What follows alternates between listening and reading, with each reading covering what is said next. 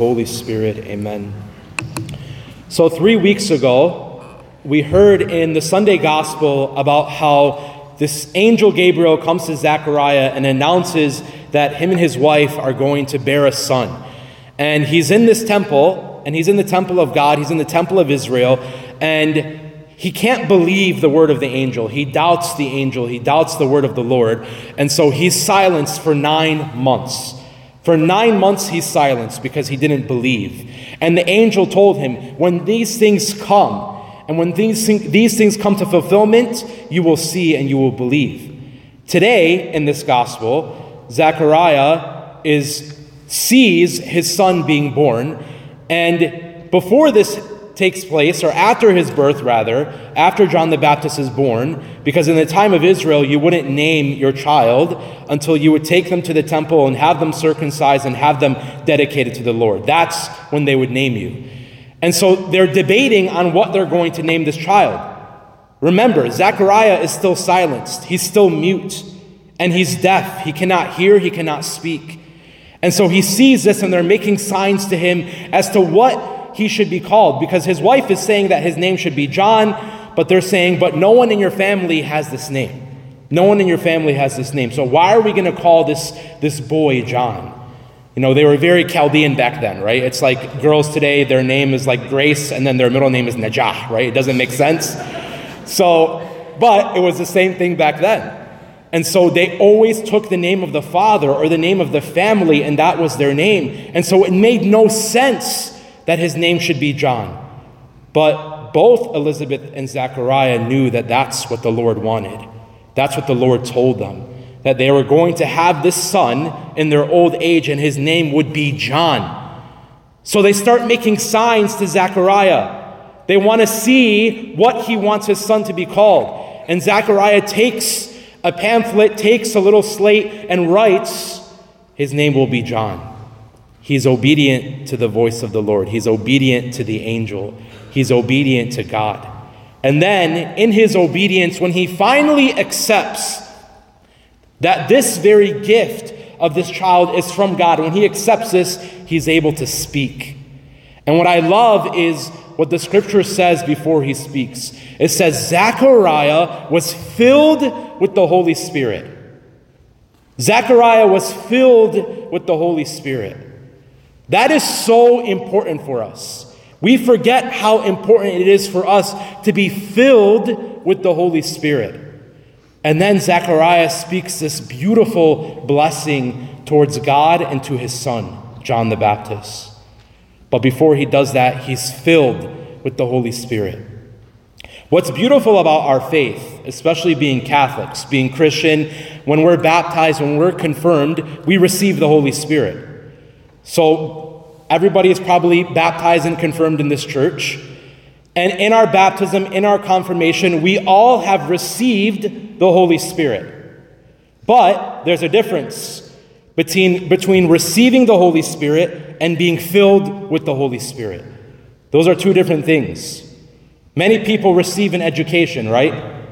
But there's still some pretty stupid people out there, okay? So many people go to school and receive an education. But are those people filled with knowledge and wisdom?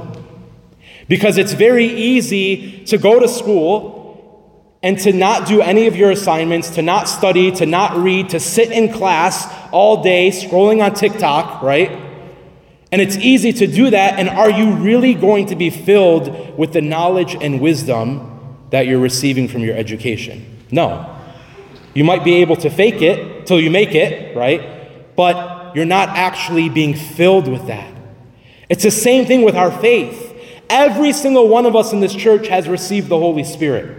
We've all received the Holy Spirit, but not everyone is filled with the Holy Spirit.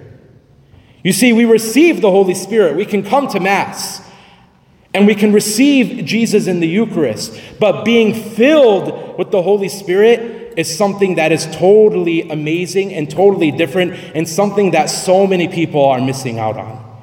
To be filled with God's Spirit.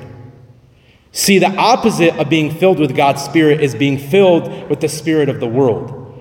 And that is very easy to do, especially today in our world. To be Catholic, to come to church, but we're filled with a spirit that is not God.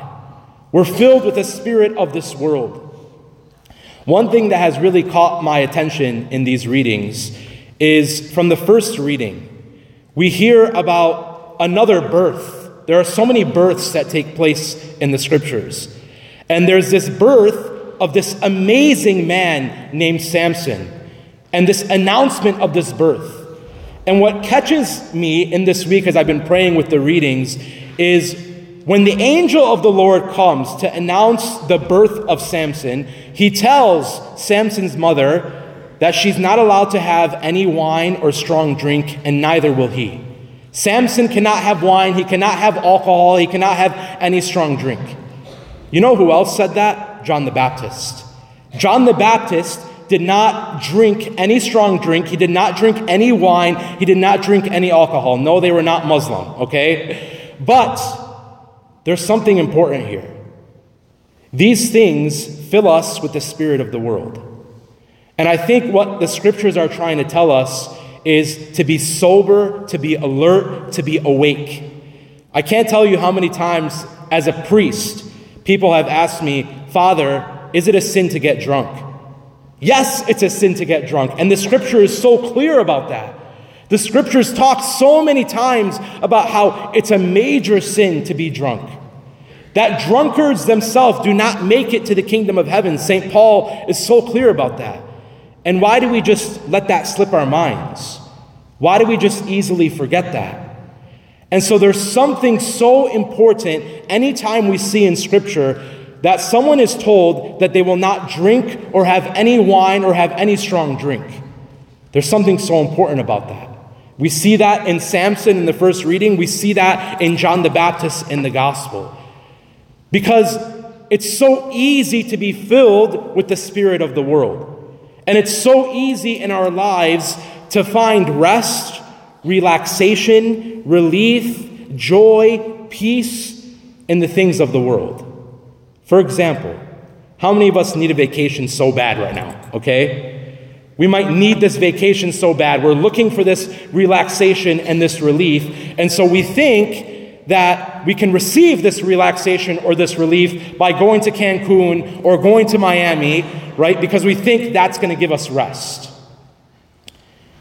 But my brothers and sisters, we're forgetting that Jesus can give us a far greater rest. Jesus can give us a far greater relaxation that you will ever experience on some beach.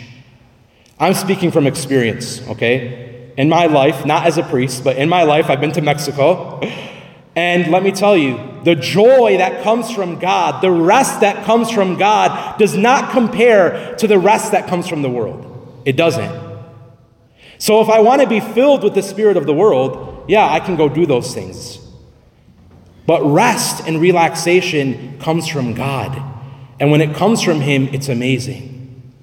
Another example, and I'm going to bring this up, and people hate it, but weed.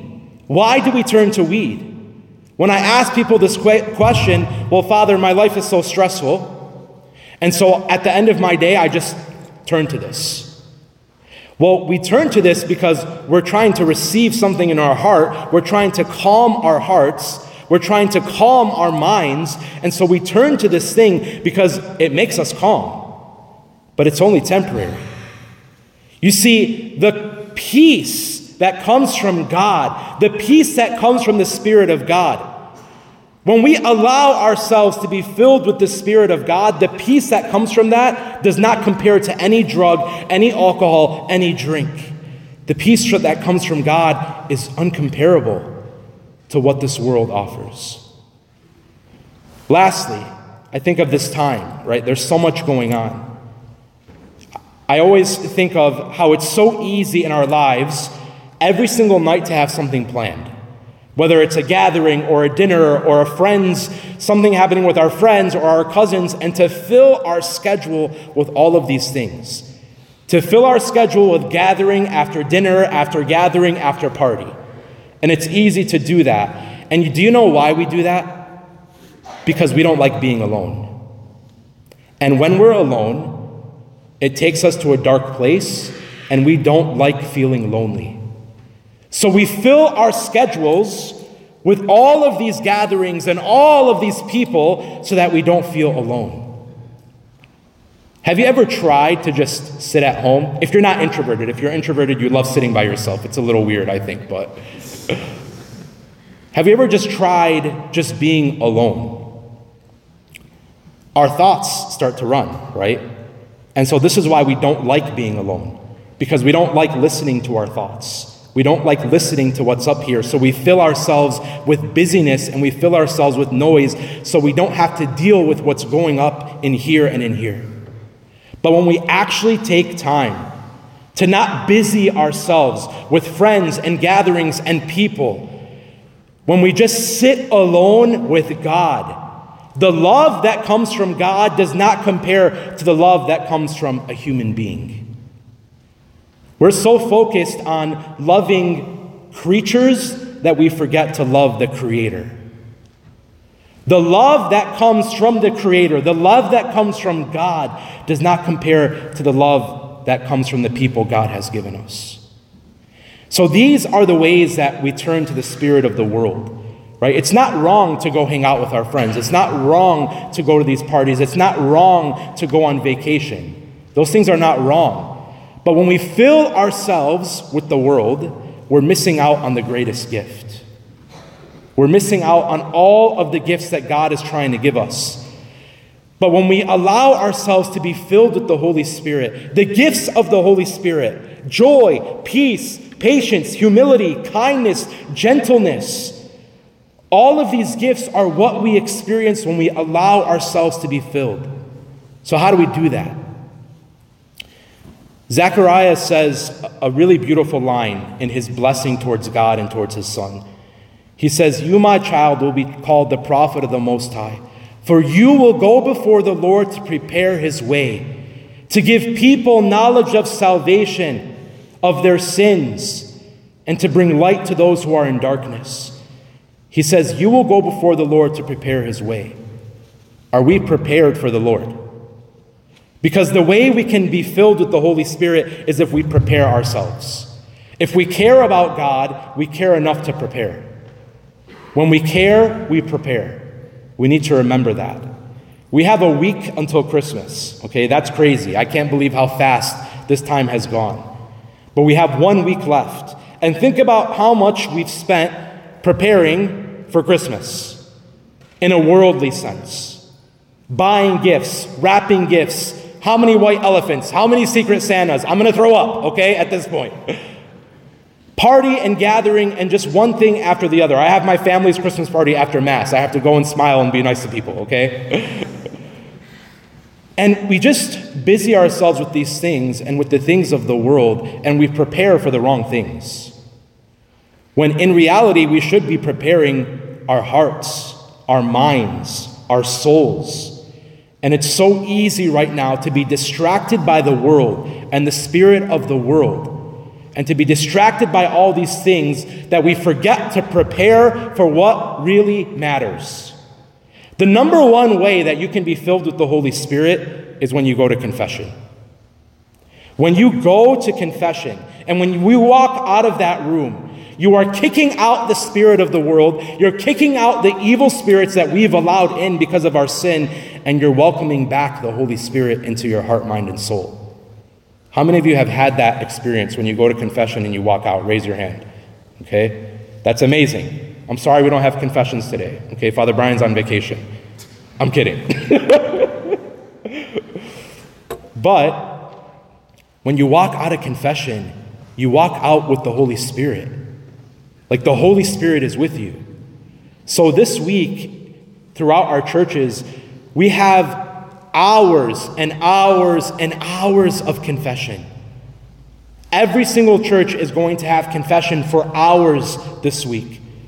Here at Mother of God, we're having confessions on Wednesday, starting at 5 p.m., and we're going to go till late. St. Thomas has confessions Thursday night this week, and there's going to be 20 priests there, okay? We do this for a reason, because the best way to prepare for Christmas and Easter is to cleanse our minds, our hearts, our souls, to be cleansed of the spirits that we've let into our heart and our mind, and to be filled with the Holy Spirit. Because these holidays, and what the world gets right about these holidays, is that it's a joyful time. But the world forgets that the reason it's joyful is because of Jesus. That's why it's joyful. The reason Christmas is a time of rejoicing and happiness and joy is because it's about Jesus. And so, my brothers and sisters, if you have not been to confession in a while, and if you're one of those people that says, I don't go to confession to a priest, you are missing out on living and being filled with the Holy Spirit. It's the most amazing grace when you're able to say your sins to the priest and to God himself. And then you hear those words, I absolve you from your sins. When you hear those words, that is the exact moment that Jesus himself is letting go of all the evil we've allowed in, and he's literally sending us his Holy Spirit. The best way you can be filled with his Holy Spirit is by stepping into that room. And so there's no excuse this week. All the churches have this. All the churches have priests, multiple priests, who are dedicating their time to listen, to hear, and to give you God's forgiveness. So don't take that for granted, and don't miss that, because you will be filled with the Holy Spirit when you do that. And so I just pray that in this Mass, that when I call down upon the Holy Spirit, and this is something I keep in my own mind as a priest, in the Mass, when the priest says, may your Holy Spirit come, I'm not just asking the Lord to fill that altar with his Holy Spirit, but I'm asking him to fill me and all of you. So when you hear those words, may your Holy Spirit come, I want you to imagine the Holy Spirit actually coming into your heart to fill you up.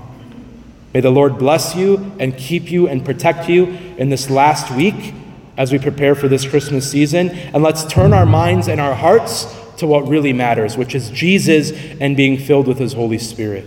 Amen.